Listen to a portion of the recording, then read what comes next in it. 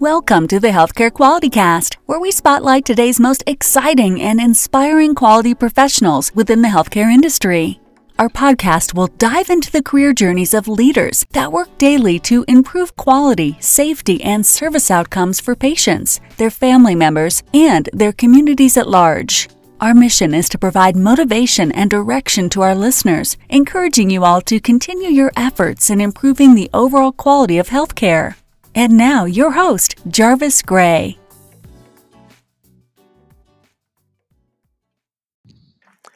Hello, quality people, healthcare leaders, and everyone in between. Thank you so much for tuning in with episode number 7 of the Healthcare Quality Cast. And in today's episode, I'm officially rolling out the first installment of something that I'm calling Beyond Healthcare. But before I go down that path, let me start with a quick update on the progress of the show so far. As of now, we're moving into week number 3 and are knocking at the door of the 400 plus download mark through the first 6 episodes. Additionally, we've connected with over 80 subscribers to the show and have also earned 3 additional 5-star ratings since last week. A really quick shout out to Darb175, who truly enjoyed episode number 6 with Dr. Surya Sakosio.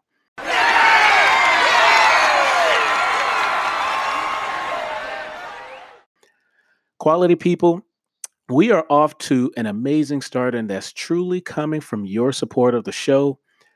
Do me a favor, please continue to share our show with your colleagues. Please continue to give us feedback that we can grow with. And if we earn it, please do continue to give us 5-star ratings as it supports the long-term success of this show. Now, for our official Beyond Healthcare show, I was so very fortunate to connect with another quality person, but get this, everyone. She's from the automotive industry, but I am proud to introduce to you all a new friend and partner in quality, Dr. Alecia Gabriel. Dr. Gabriel is a quality systems consultant for P3 Group North America, where she works with automotive clients across the entire globe to train, coach, and consult them on the effective deployment of their FMEA management systems. Dr. Gabriel comes to us with a Ph.D., get this everyone, in bioorganic chemistry, and offers us an exceptional technical background in risk mitigation and quality control expertise specific to her industry. Dr. Gabriel was recently recognized in Crane Detroit's Business Magazine as a notable woman in manufacturing for her efforts in deploying an FMEA management system for a Tier 1 automotive supplier. And on a more personal side, Alecia is the co-founder of Motor City Steam, which is a group based out of Detroit, Michigan, and works to provide science, technology, engineering, art, and math-related educational programs and opportunities for minority and underprivileged students. Quality people, please check them out at www.motorcitysteam.com. Now, to healthcare leaders, we all know that we're required to perform at least one failure modes and effects analysis, or FMEA study, every 12-month cycle, but a potential reality that exists across many of our organizations is that these deployments could probably use an adrenaline shot in the worst way. So, in our Beyond Healthcare segments, we'll learn from quality people from outside of healthcare that are truly dialed into transformational practices, and I'll do my best to connect the dots back to you all, my healthcare quality people. Stay tuned. This is honestly going to be the most engaging conversation that you'll ever hear as it relates to FMEAs, and I'm still trying to figure out if that's a good thing or bad thing, but it's a pretty darn good episode. Last note and quick plug, following the conversation, please email me, Jarvis Gray, at info@qualitycoach.org for details on our FMEA for Healthcare High Reliability Workshop. In this, we offer a blended model of coaching, training, and consulting solutions to help your organization achieve greater effectiveness with your FMEA rollouts. Okay, everyone, this ride is going to last for a little bit over an hour, but do me one last favor. Make sure that you have your notebooks ready and enjoy episode number 7 with Dr. Gabriel.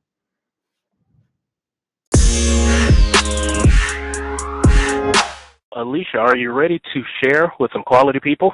I sure am. I am ready. Well, Alecia, we love to start the show with positive affirmations to really get the momentum going. Would you please share with us a favorite quote or mindset that you use, but also share how you use it on and apply it on a daily basis? Yeah, absolutely. So my favorite, it's really a mindset, and I'm consistently reminded of it because I realized in about 2014 I'd moved home and all these kinds of things. But there's the mindset is to make sure that you're confident, but you've got to make sure that you're fearless. Right. So there is a difference between being confident and being fearless. So when somebody's confident, you appear to have it all together. You can handle situations in public. You're charismatic. You can make sound decisions. But when you're fearless, you don't have to appear to be anything because it doesn't matter. You force people to take you how you are, regardless of how you look. You don't care about others' opinions. And that's what really being fearless is all about. Fearlessness is moving forward without anything holding you back. So I pretty much apply this daily, and I'm typically in what some would call an intimidating situation or intimidating situations.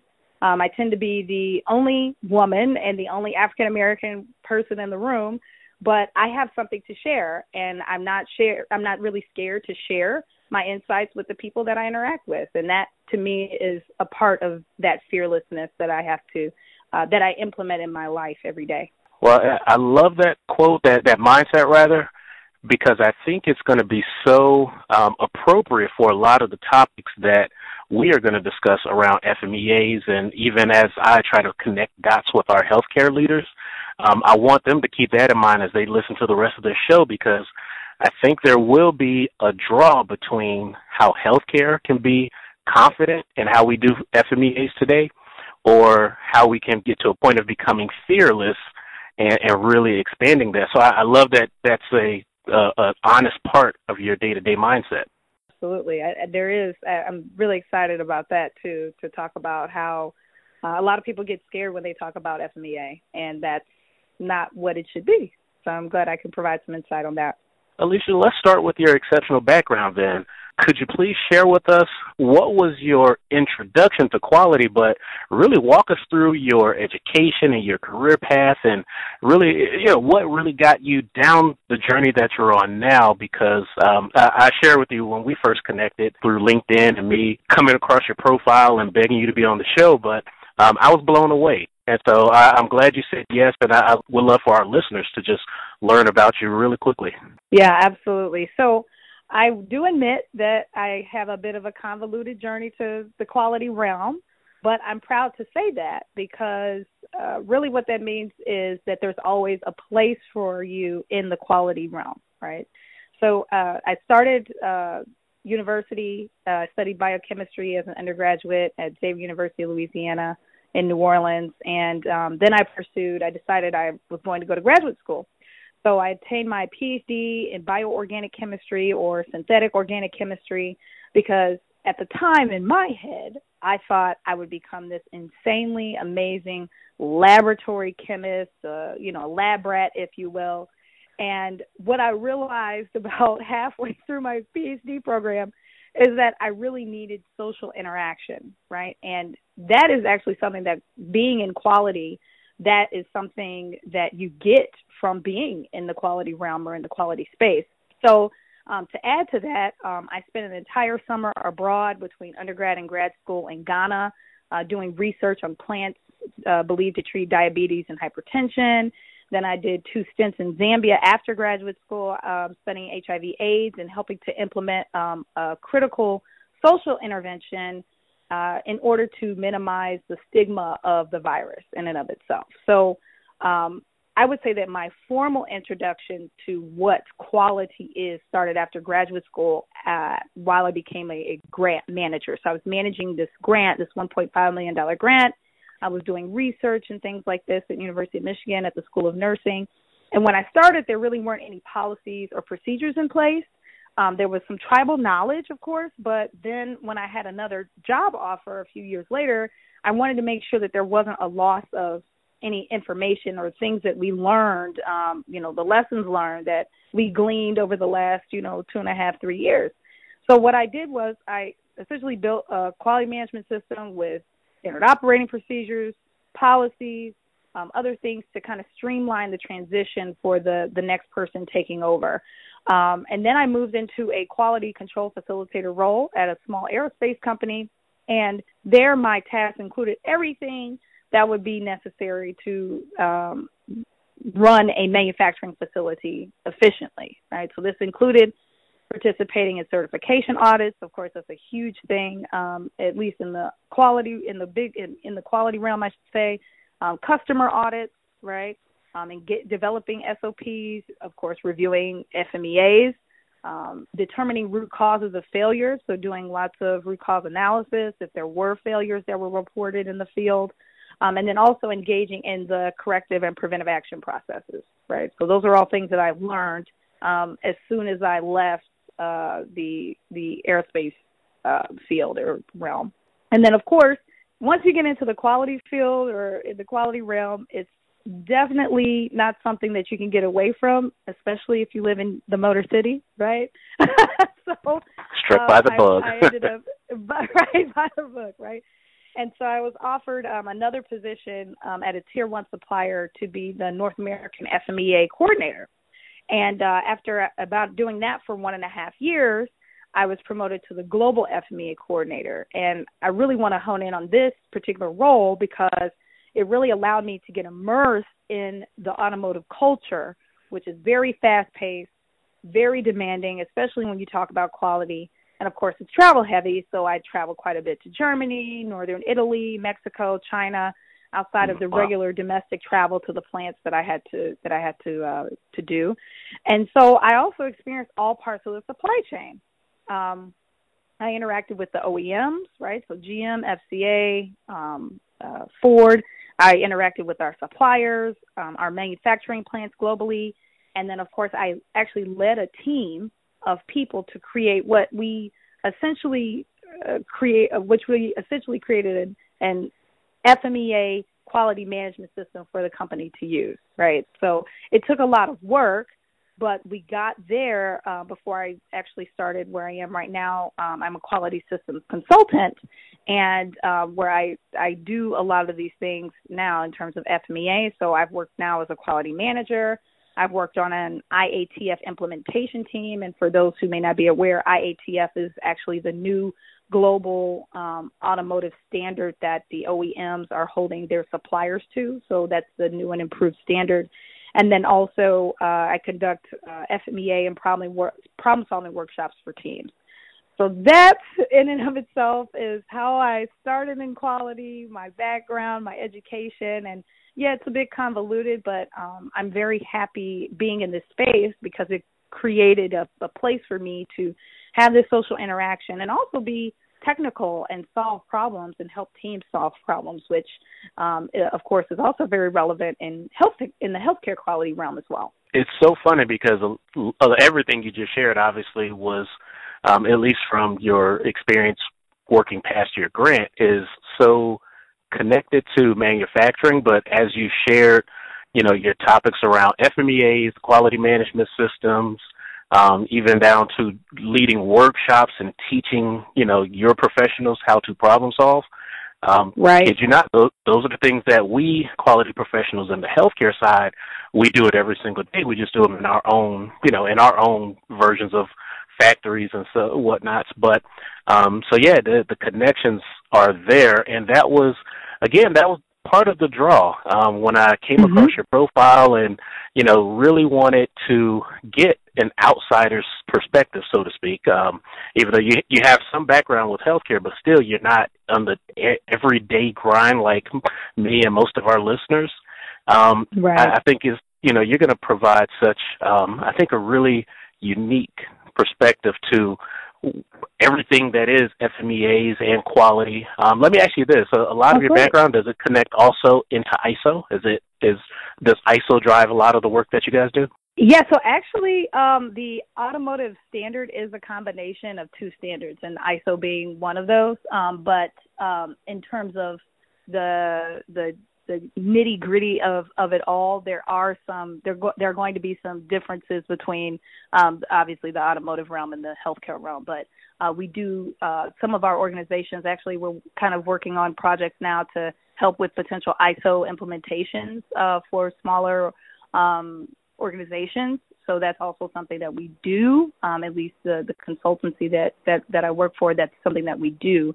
But it's all part of this, usually the automotive side of things. Well, and I'll share with you just to connect the dot or to shorten that gap a little bit. But ISO is a slow but steadily growing trend in healthcare right now. One of our regulatory agencies, they promote the use of ISO and hospitals pursuing ISO certifications. I want to say here in the state of Georgia, we may have, I want to say 5 or 6 hospitals that are ISO certified.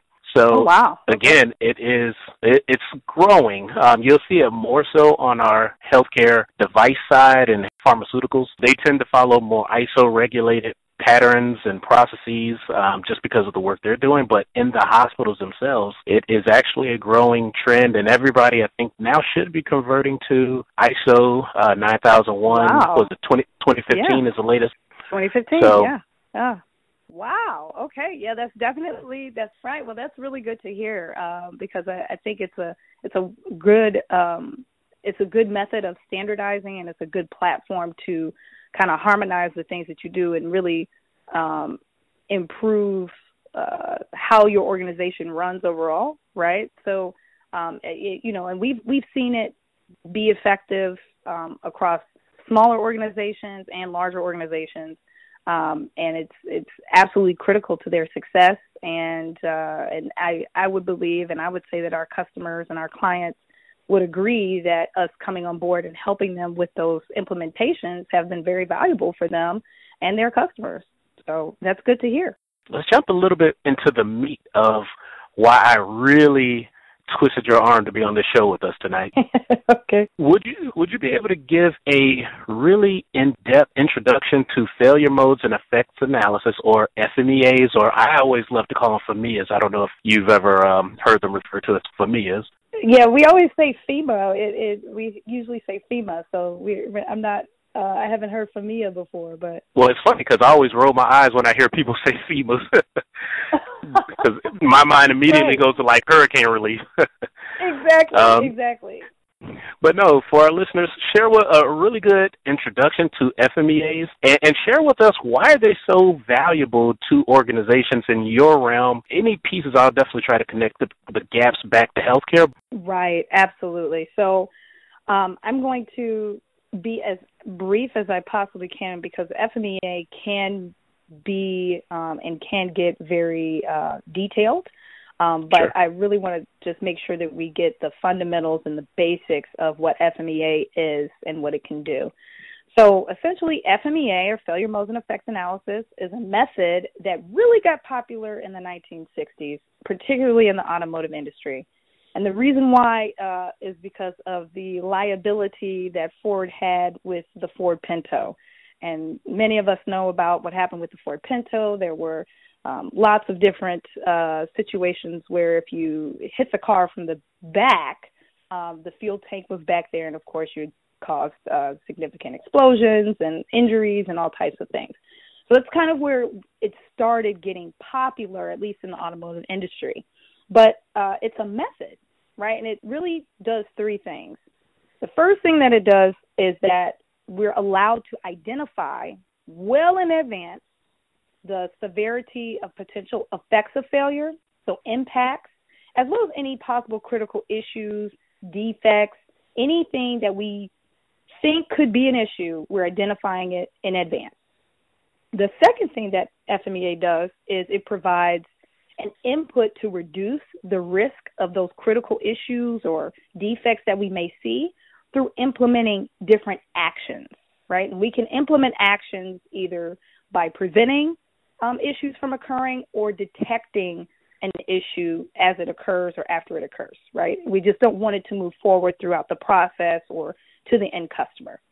And then the last thing FMEA does is that it supports various changes to this product or process over the course of time, right? And all of us quality folks love the words continuous improvement, right? So FMEA allows us to kind of document and support these changes to any processes, to any products over time, and of course, that's continuous improvement, right? So those are the three things that FMEA, in terms of its methodology, allows us to do.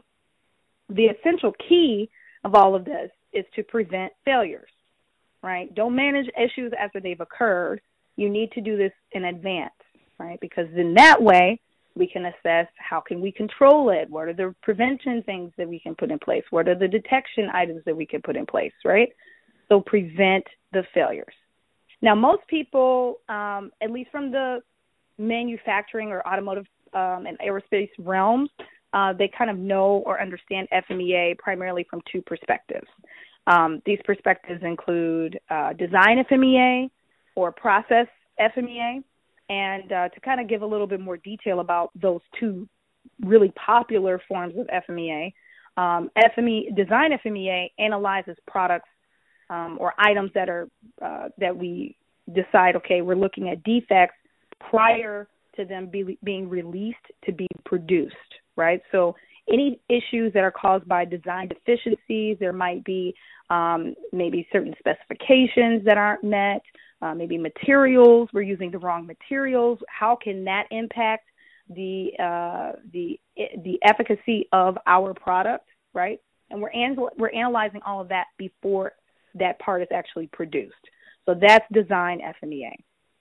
Process FMEA, on the other hand, is where we look at any manufacturing and assembly processes and any potential failure modes that could be caused by process issues.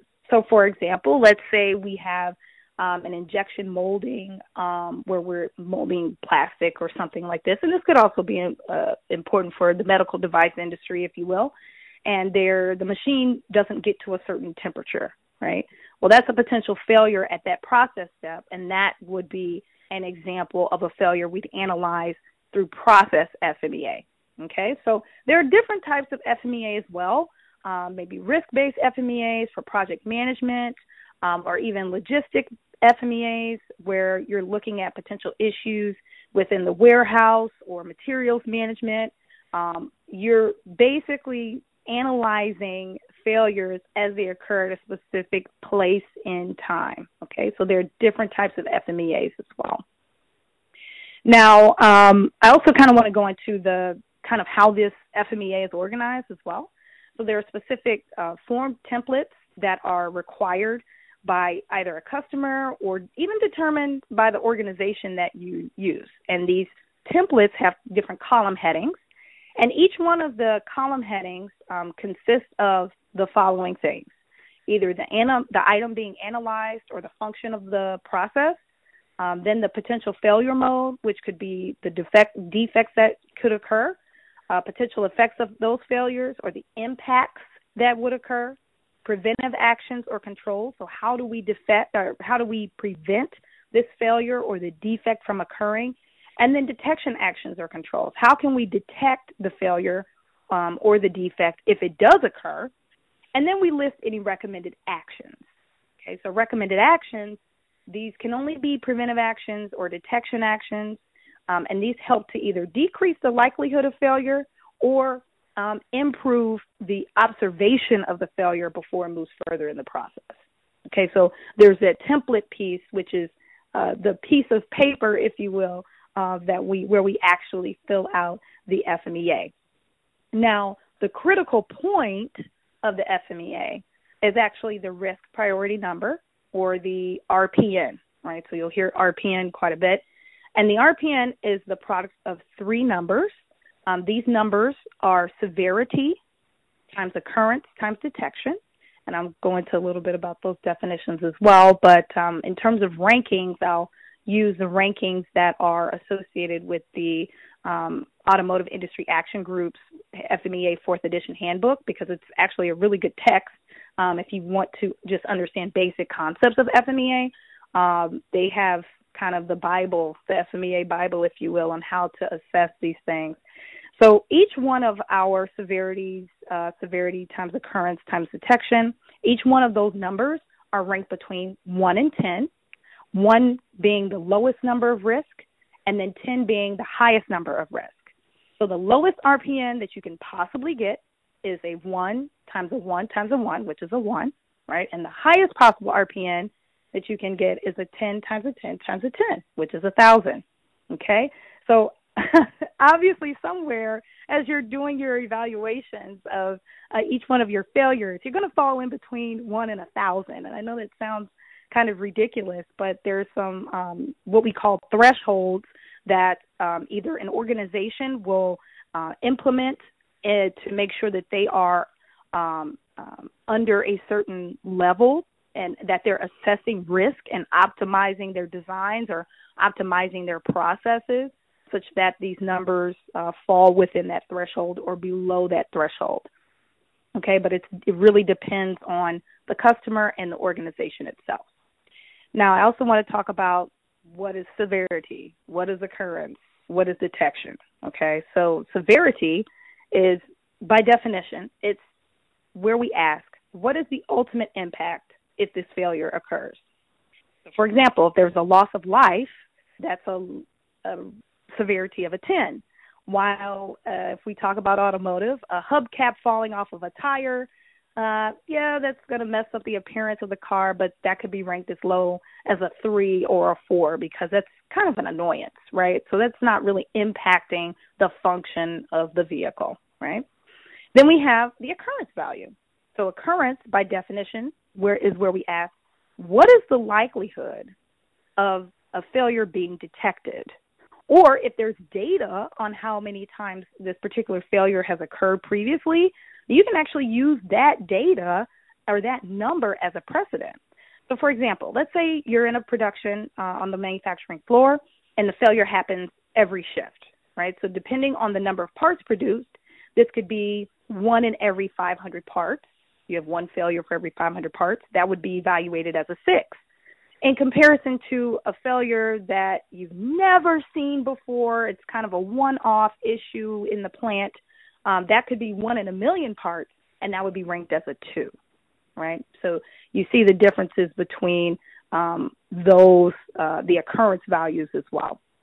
And then the last definition would be the detection number, right? And that's where we ask, what is the probability of the failure actually being detected, right? So, for example, let's say a person uses a visual inspection. So they're checking parts with their eyes for failure on a part, right? Let's say that person, I don't know about you, but if I'm checking parts on a 12-hour shift visually, I'm sure I'll probably miss a couple of things. We all are human, right? So that's going to have a lower probability of detection. So that would be a 7 or an 8. In comparison to if you have a sensor on that same machine detecting for the same failure, you'll have a higher probability of detection, right? So that would be ranked as like a 3 or a 4, okay? So that's severity, occurrence, and detection, and how we evaluate all 3 of those numbers from 1 to 10. Now, at the end of the day, the general idea is to optimize your design and optimize your processes from the RPN number, right? So if the RPN is high, and again, that number varies by customer or by regulatory body and even by organization. But if you have an RPN of 500, right, you definitely need robust preventive actions. You need robust detection actions and controls really in place to optimize or lower the RPN values to mitigate the risk of the defect or the failure occurring, right? Well, can I jump in real quick there too? Well, let me ask this question.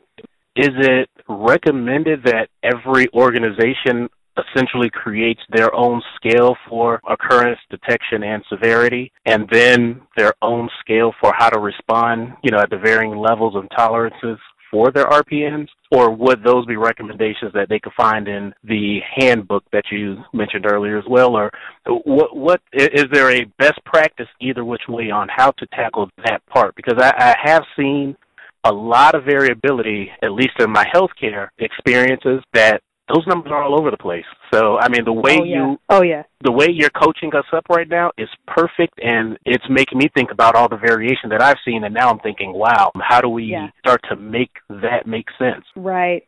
So I will admit that in the automotive industry, it's easier to determine this optimization because usually our customers tell us what the number should be, right? Or how to evaluate this number.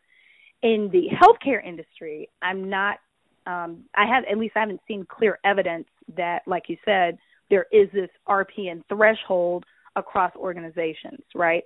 That is actually, and this is in terms of a best practice, what I actually instruct attendees and also clients is that you actually follow two rules, right? So in some cases, you may have a customer that doesn't give you anything to any idea of how you should optimize it, right? But you as the organization, you know your process, you know your design, right? And you know where are the critical issues could occur because you guys have that core process or that core design knowledge that's right there in your organization. So I believe that it's up to the organization first to determine what the threshold should be. That's what I believe. And I in developing the FMEA quality management system that I mentioned previously, that's actually what we did. So we actually sat with the design engineers, the process engineers, and determined and went through data and said, okay, what are the things that we are seeing where we can actually convince our customers and convince the regulatory bodies, if you will, that, hey, we know exactly what's going on because this is our expertise. And these are the things that we would recommend that they should put in place for us to produce a quality product. So I actually think it's twofold. One, yes, absolutely, the organization has to sit down and determine what those thresholds should be. And there are also different, I didn't go into much detail about this, but there are even different ways to determine your optimization. So it could just be the RPN. Maybe you are looking at the how high the RPN is or how low the RPN is. And some organizations do what they call measuring criticality, right? So criticality is actually where you only analyze the severity times the occurrence value, right? So that's the criticality, right? So how severe is it and how many times does it occur? Multiply those two numbers, and that will give you a better way to optimize your failures and determine preventive or detection actions, right? So those are things at the start when you decide you're going to do and conduct FMEA as a team. Those are things that's like the first core thing that I tell people to do because it's critical to how your organization is going to interact with this document in the future and how you're going to kind of standardize how you do FMEA at your organization. I'll share with you one of the big movements across the healthcare space right now is this mindset to become a highly reliable organization. I don't know if you guys use that terminology a lot, but those are, the organizations that have been deemed to operate in complex environments, have complex operations, and if things go bad, potentially mean the loss of life or larger, the loss of many lives at one time. So healthcare is getting into that mindset, and FMEA is being one of those tools that truly supports that mindset as well. Now we have a chance Absolutely. to identify all of our failures, all of our break points ahead of time, and come up with the appropriate actions. Absolutely. As I listen to everything you just shared, all I'm really thinking is that the possibilities are endless, because we're talking about doing these in environments of intensive care areas, in pediatrics, in surgical areas, emergency care. Oh, yeah. But when you think about, and again, I'm just using a hospital just to keep it simple, even though healthcare is so much Right. larger than just hospitals. Right. You know, a hospital will also have environmental services, you know, these other support areas, radiology. Right. Going into those areas and doing the same. The possibility of having to define or come up with the appropriate definitions by the type of service or the type of department. Right. I can see it being so intense, and at the same time, all I'm thinking is we got to do it. Right. There's almost no option. We have to go through those exercises and come up with these definitions. Yes, absolutely. I figured this would be part of our conversation because if you look at websites or read books about FMEA, no one ever tells you about what an FMEA meeting is or how to run an FMEA meeting, right? So there are typically you have an FMEA coordinator or someone who has kind of more of the they're going to be the mediator among the core team members who have all of that process or design knowledge or other knowledge about the particular system. For example, pediatrics, right? You would need someone to kind of make sure that you're honing in on what you need to hone in on, and not go deep into this rabbit hole, right? And I think at least in my experience, you have to be able to set these precedents and set these kind of frameworks at the very beginning, right? So that would be my job if I were the FMEA coordinator. I would say, okay, who are the stakeholders?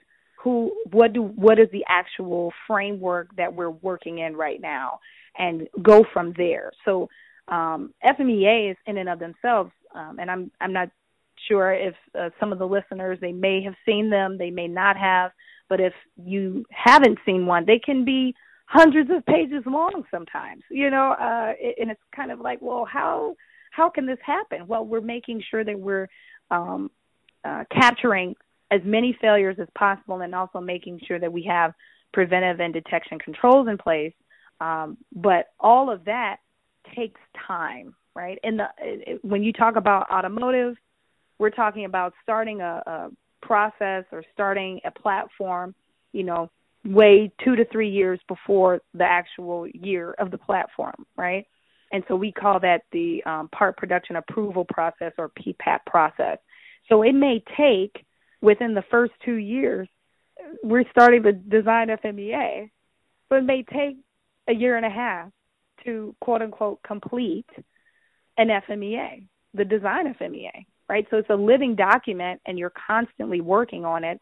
And that's why you really need a coordinator or someone who's there to mediate that process, because it can get completely overwhelming, as you just said. It's funny because in the times I've had the chance to facilitate the FMEA, folks are a little bit disgruntled when they learn that we may need more than one day. Oh, yeah.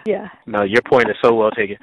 I think what you opened up, the second point here was so on point about books and how they they teach you the process of doing an FMEA, and they'll show you the template and all of that standard. It's cookie cutter, like every book is almost the same.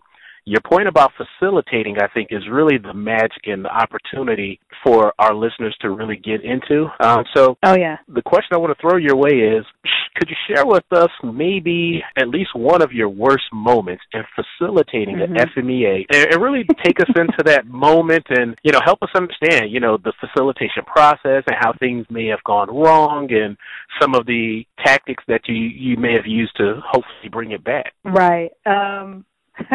Unfortunately, I've had more than one bad moment. Sorry. Truth, but it's part of it, right? That's part of the technical discussion and this dialogue that you absolutely have to have. So, I think one of the worst moments that I've had as a quality leader in facilitating FMEA is that the main thing that I see is that people don't take it seriously, right?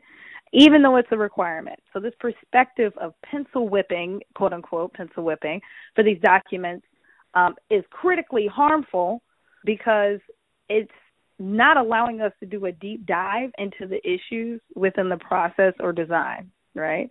And for the automotive industry, the design FMEA actually can become a document for that's subpoenaed for litigation if something does happen. Okay, so it's a very serious document, right?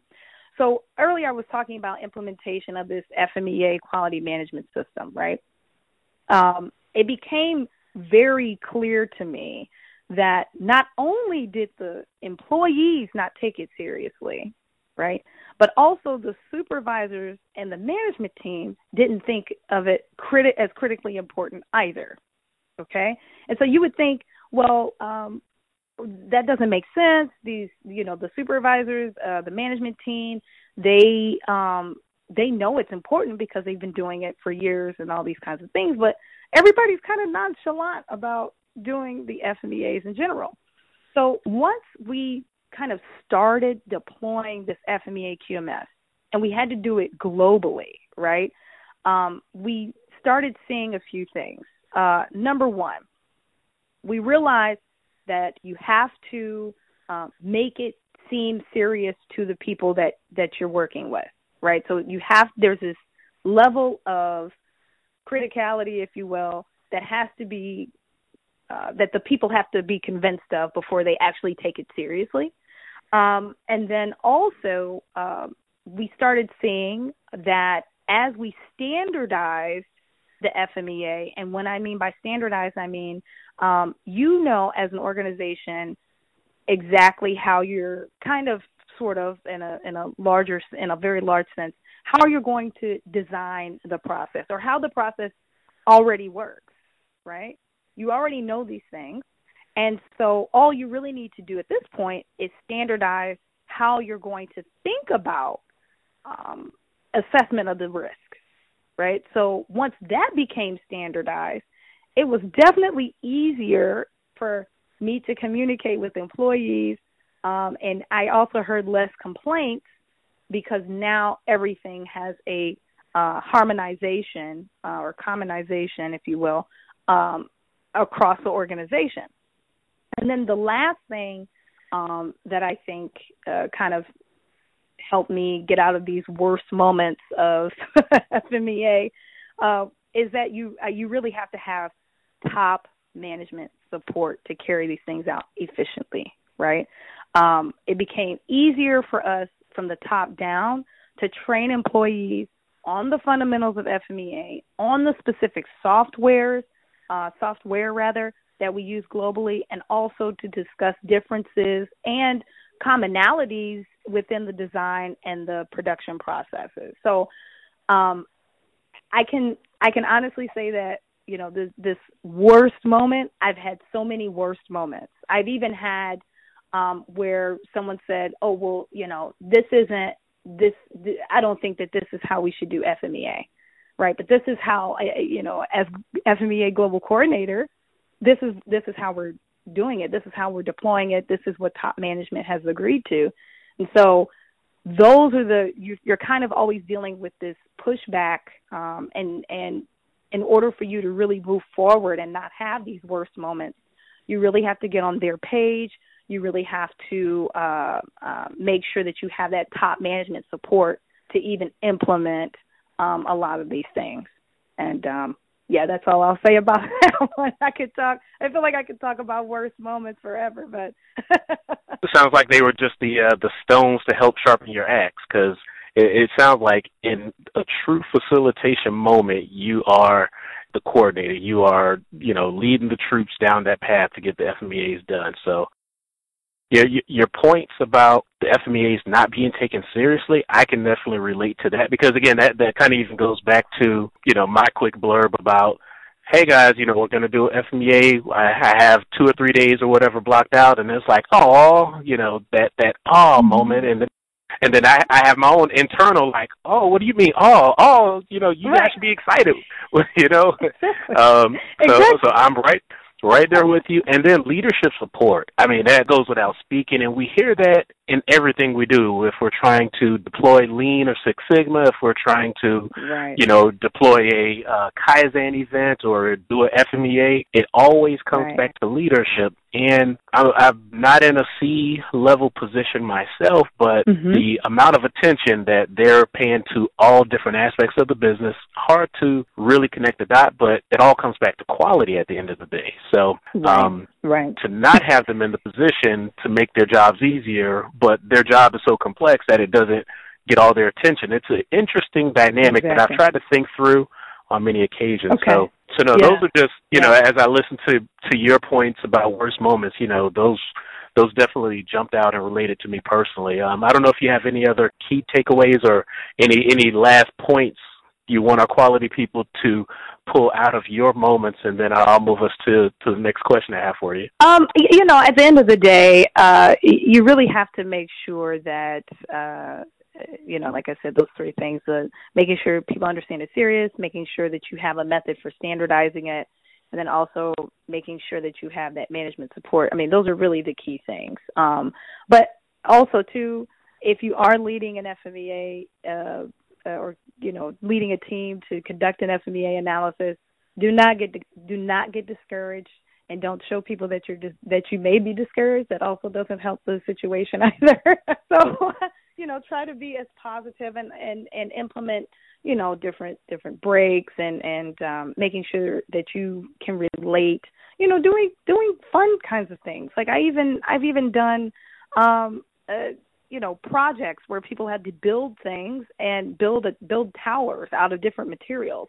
And I gave them different specifications, and then to apply FMEA knowledge, I said, well, what would happen if you cut this material by an inch? Are you going to get the same stability? Okay, if not, what's the potential failure there, right? So you have to do some engaging pieces to really get teams involved and really engaged into FMEA. Otherwise, it just seems like it's just another pencil whipping exercise, and it's not helpful for the organization. All right, fair enough. So don't do like Jarvis and yell back at them and lock the door. Don't do that. Don't do that. Stay positive. All right, so Alecia, could you give our quality people maybe one tip or tool or tactic that you found works very well for building those intimate connections within your project teams? And what is it, and how would you apply it? Well, actually, that kind of goes with what I was saying about the engagement part. I don't know how many FMEA trainings you've been to, or that the listeners have been to, but a lot of times, if you're just listening to FMEA or learning about FMEA, it tends to be very, very dry, right? And so people don't really want to absorb the information that you're saying because it's just there's no engagement there. So you have to do things like implement projects, like I just mentioned, but also even practical application, right? So how does this really apply to the things that you're doing in your daily work? I'll give an example of this. I was working with some of our at the time CAD designers, and they didn't really feel like FMEA was part of their responsibility because they're not actually doing the design, right? They are given some perspectives or the specifications by which to design, and they put it into the computer, and then you have a result, right? But at the end of the day, right, they have significant insight because many of them have experience with of what works best.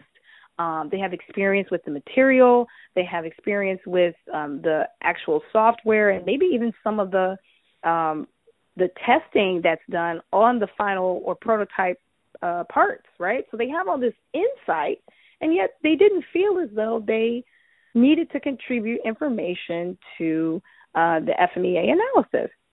And what I had to realize was I had to create a space for them to kind of like templates as well as daily engagement with everyone, daily and weekly engagement. And by daily, I mean one person a day, but everyone I met with individually once per week, even if that was, hey, how's this going? Do we have any additional analysis to add?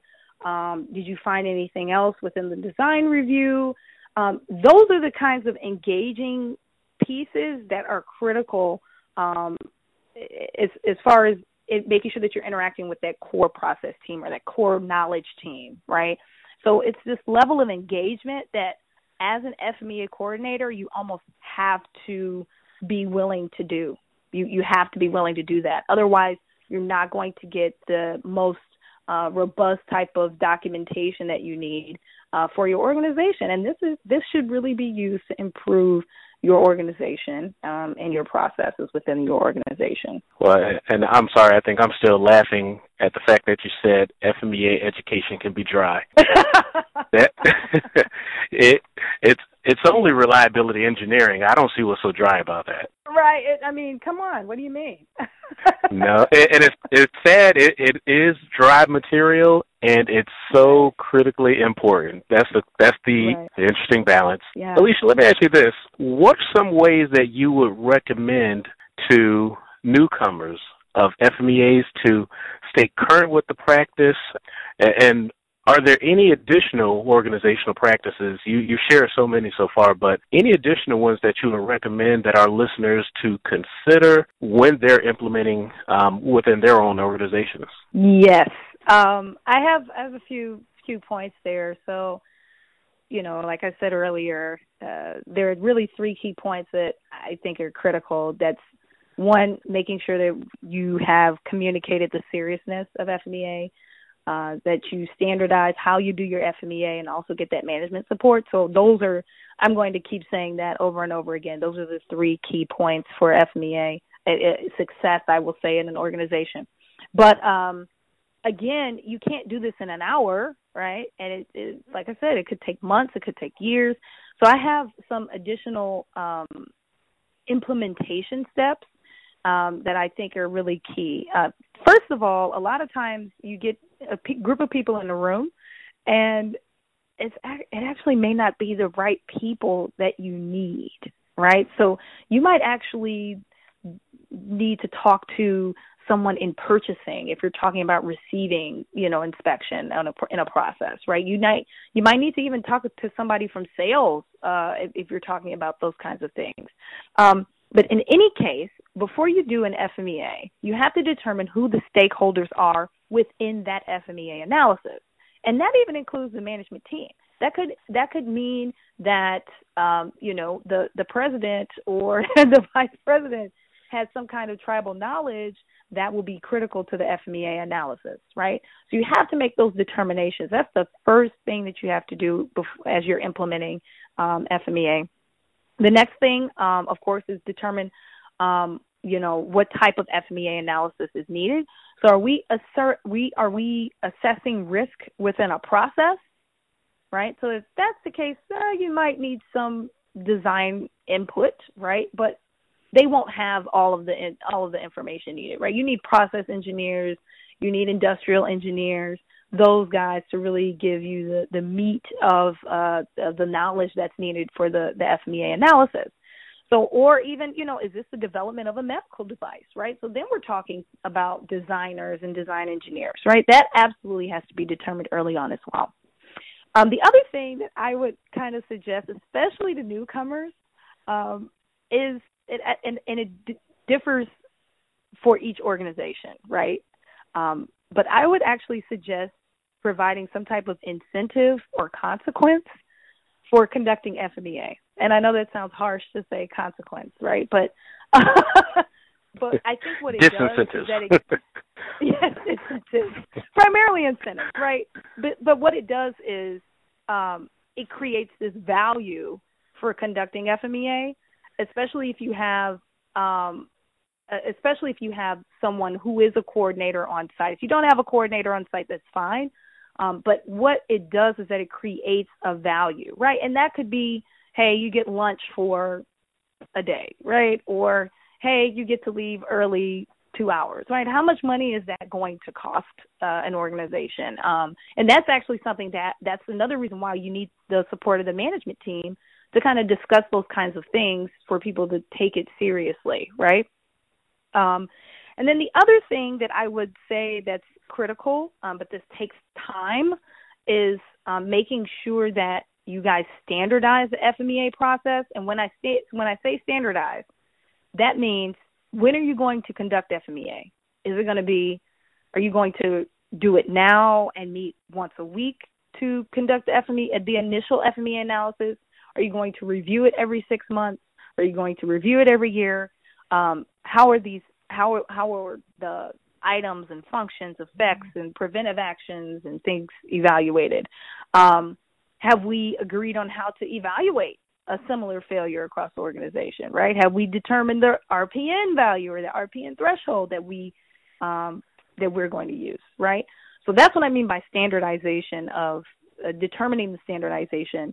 And then the other piece for newcomers is pursue as many training possibilities or training opportunities as possible. In the automotive industry, the FMEA handbook is actually changing. So they're combining the German VDA or VDA standard with the American or AIAG standard, right? So, but that requires training. So really you have to stay abreast, as well as your stakeholders. They should be aware and abreast of any changes that are going to take place in evaluating FMEAs and understanding what FMEA means to your organization, not just to your organization, but also to other regulatory bodies as well. Those are the things that I would say, newcomers, those are the things you should take charge on. Oh, those are excellent points. And to your point about the training, I was going to ask a question about formal trainings too. The best of your knowledge, are there formal training programs or training organizations specific to FMEAs? And if you know of any that are specific even to healthcare, that would be pretty awesome. Yeah. So a couple of things there. The AIAG, Automotive Industry Action Group, they have a great FMEA training. And it of course, it's more applicable to automotive, but it's a very good basic training on FMEA. So I would, and I've actually participated in that. So I can actually say, hey, this is a good general idea for how you do FMEA. And then in terms of the healthcare industry, I've actually primarily read literature. So I'm, because I went to graduate school, I know about literature and journal articles and things about FMEA. But I came across a couple of things. So the American Society for Quality, or ASQ, they actually have a free webinar about healthcare quality in focus, practical application of FMEA. So if you're a member of the ASQ, it's a free webinar for you. So it's something that you can definitely take, in your spare time. It's only an hour. And then also I came across an FMEA workshop with the Maryland Patient Safety Center. And so they give workshops not just about FMEA in healthcare, but also about lean in healthcare, doing root cause analysis, things of that sort. So I've also come across that. And then in terms of other literature, the Agency for Healthcare Research and Quality, or AHRQ, actually has information on FMEA on their website. They include definitions, relevant literature, and even relevant books to read describing FMEA as it relates to the healthcare sector. Put a plug out there for the Quality Coaching Company. We're delivering some workshops on FMEAs as well. So awesome. All of that's coming. Awesome. I did actually, and unfortunately, skip over one question that I had for you, Alecia. Could you share with us maybe one of your best aha moments that you've had in facilitating FMEAs? What was that moment? What were you all working through as a team? And how were you able to take that idea and maybe turn it into a personal or professional success? Oh, wow. So I think that's a really, I think that's a great question because, again, facilitating FMEA can be very difficult, depending on the team and on the group. And I'll go back to this one of the previous groups that I was working with. And one of the things that I've realized in terms of just general aha moments was while I was in graduate school. And I realized that teaching and training and really engaging with people, those are things that I absolutely need to have and need to do in my work and in my career to really feel fulfilled.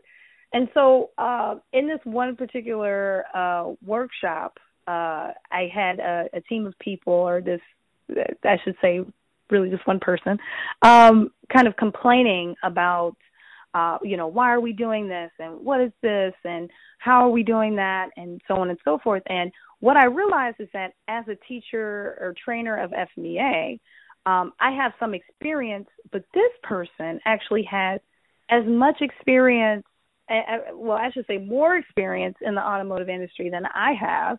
And that person can really give their insight into FMEA because they have more experience than I do. And so what I actually did was I had that person get in front of the classroom or the group and the workshop that I was conducting, and actually got him very involved in the rest of the workshop.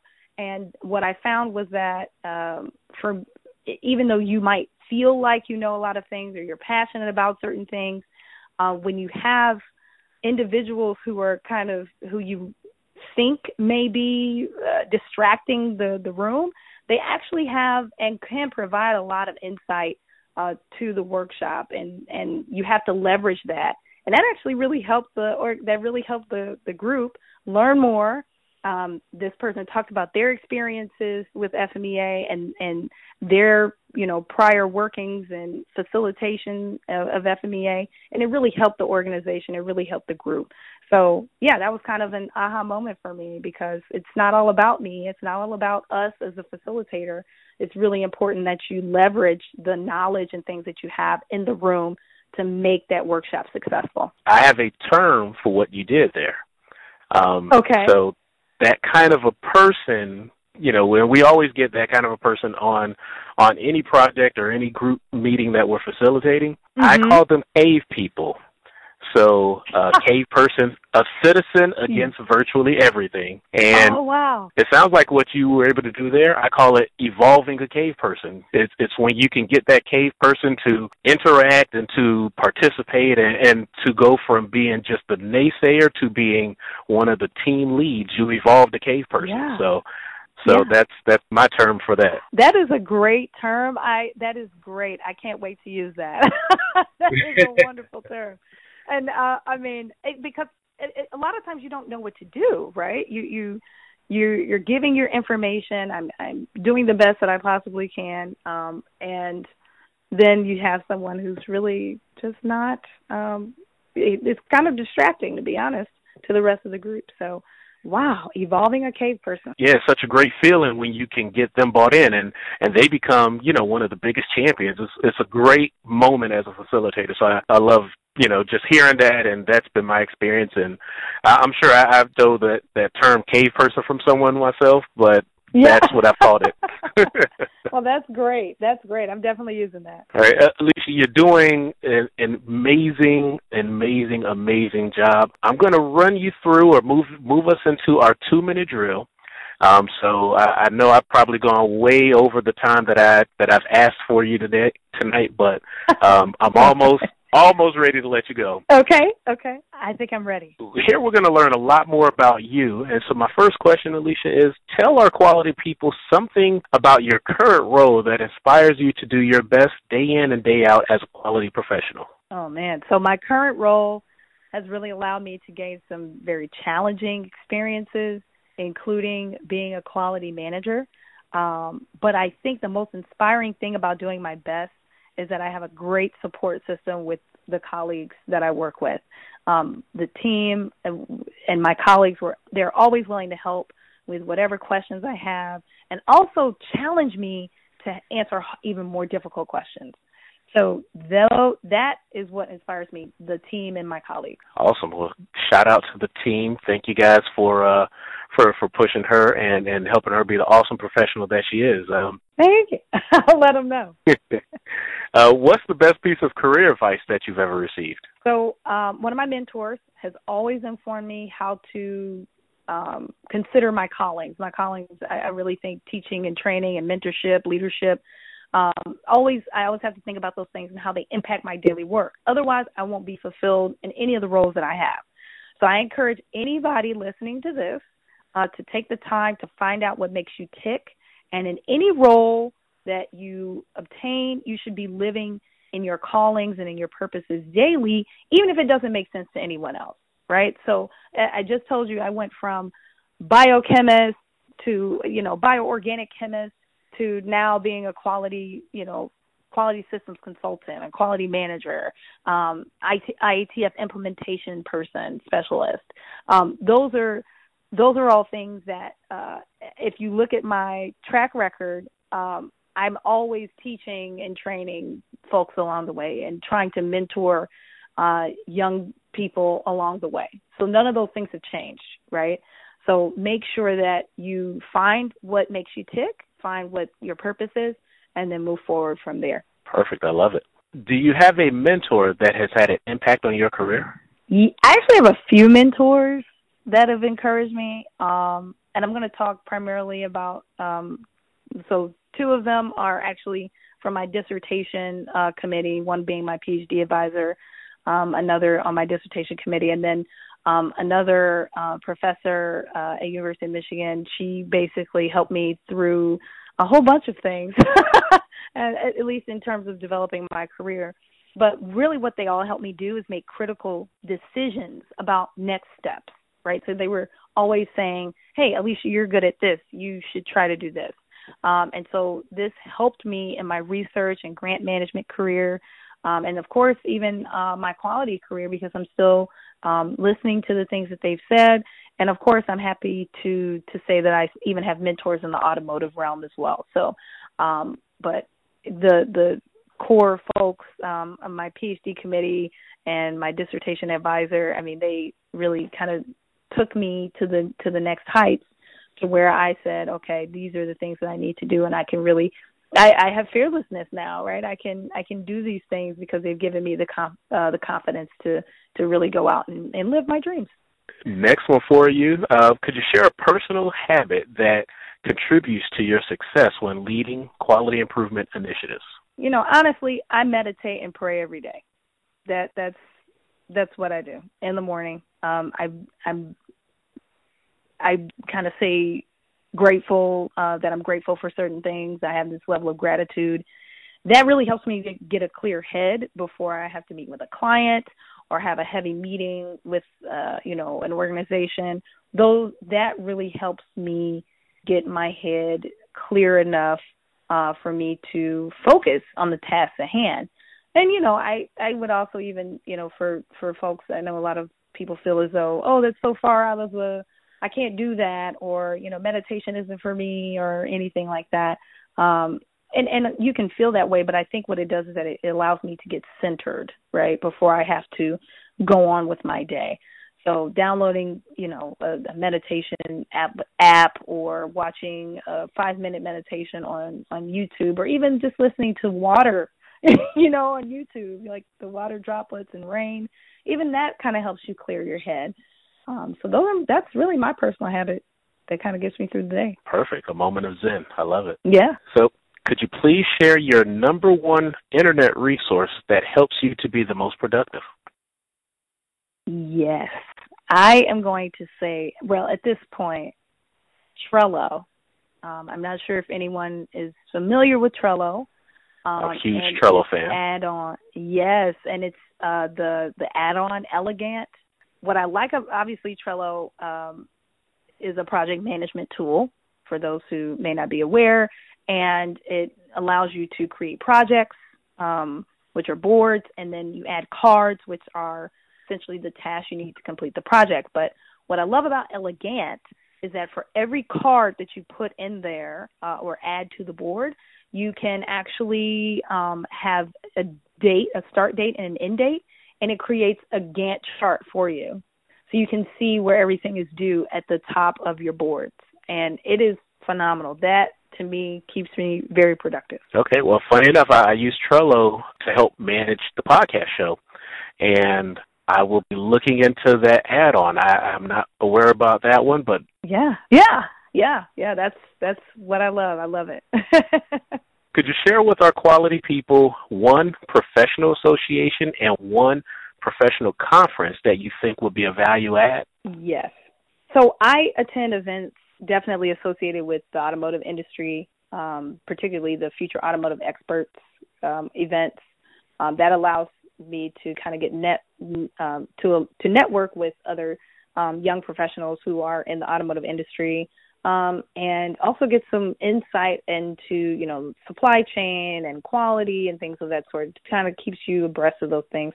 But even more importantly, you and I connected on LinkedIn, and there are tons of organizations and things on LinkedIn and groups on LinkedIn, I should say, that can help you stay abreast of what is relevant in the healthcare realm, the automotive sector, anything like that. So I would say, definitely stay in terms of professional associations, connect with those groups on LinkedIn as well, because it's one of the best ways to connect with people now.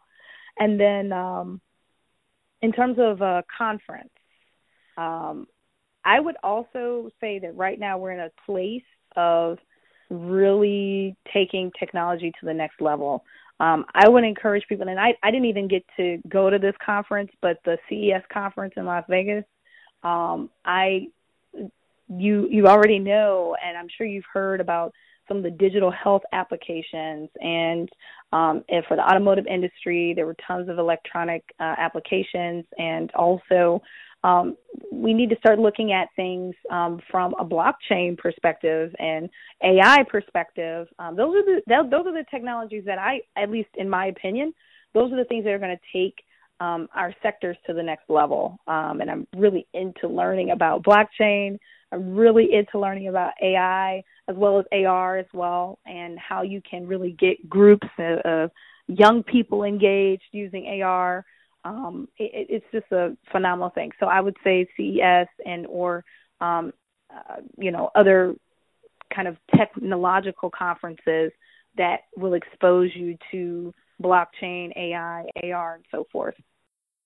No, and I look forward to staying connected with you long past this show, and so we can continue to share notes, because like we were talking, right before we jumped into our interview, I'm right there with you. I think these are the things that are literally in every way going to change the world. And, from a healthcare perspective, healthcare industry, we're still kind of scratching our heads saying, so what is blockchain? And, I think it's now time to have the conversation to say, okay, yes, what is blockchain and how will that impact us, and how can we leverage it, and, for patient care, for patient safety, to reduce the cost of healthcare services, all the things that are being discussed in the media nowadays. I think these are going to be some very dynamic fixes. So I'm right there with you. I'm glad you shared that view. Last question before the big finale.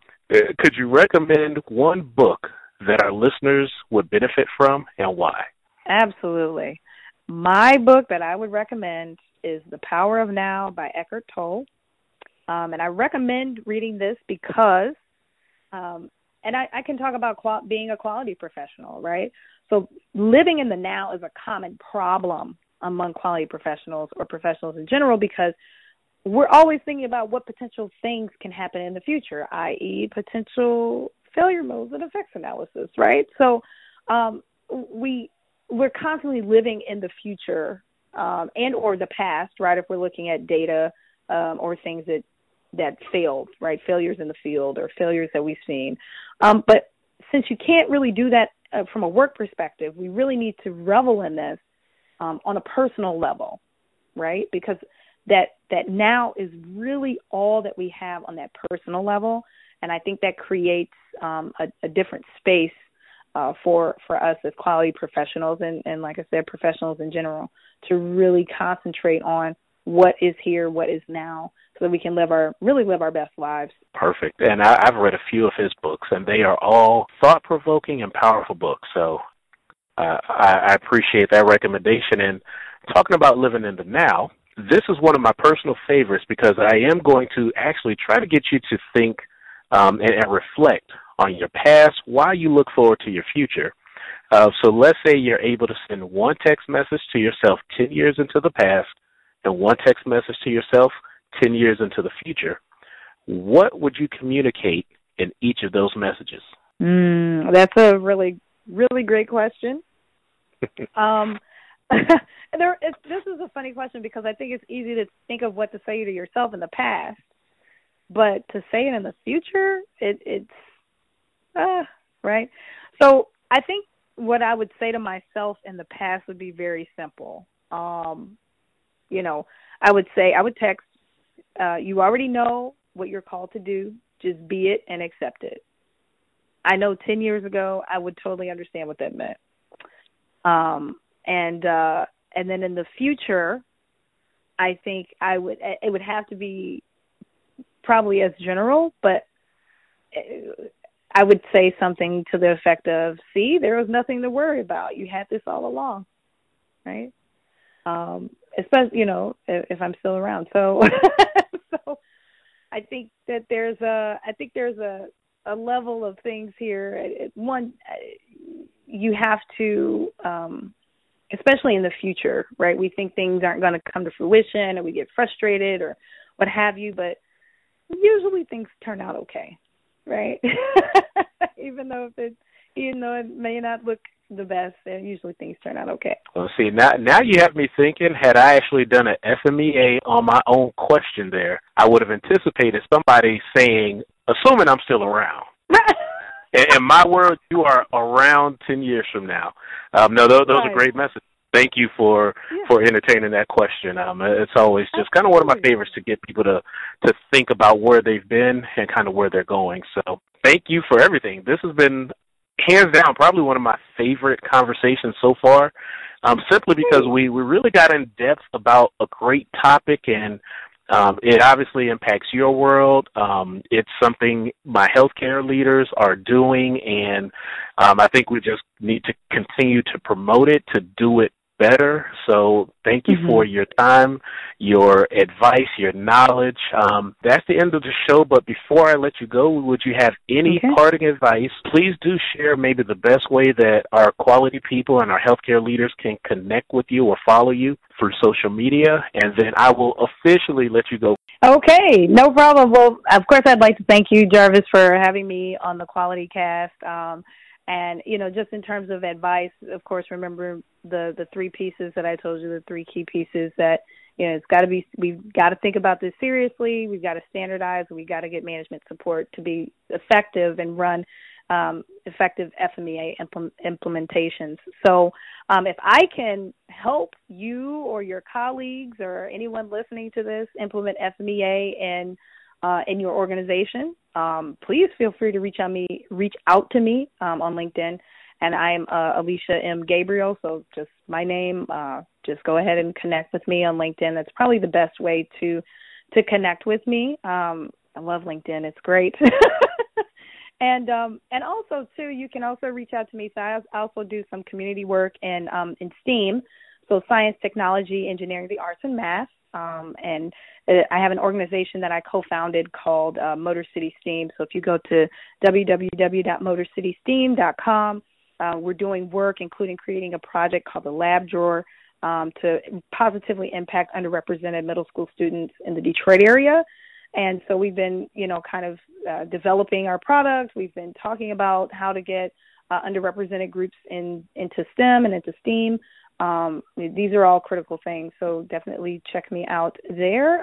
Also on Instagram, Motor City STEAM or the Lab Drawer, and also, again, on LinkedIn as Alecia M. Gabriel. So thank you so much. I really, really appreciate this. No, and I will absolutely post all the information about Motor City STEAM. That's something totally brand new I just learned about you again. So anything we could do to help bring more visibility to your program, we'd love to get the support.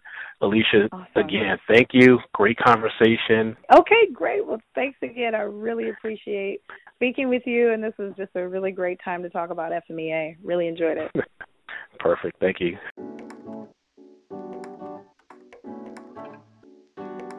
Thank you for listening to the Healthcare Quality Cast, brought to you by the Quality Coaching Company. If you love the Healthcare Quality Cast, we'd love for you to subscribe, rate, and give a review. Until next time.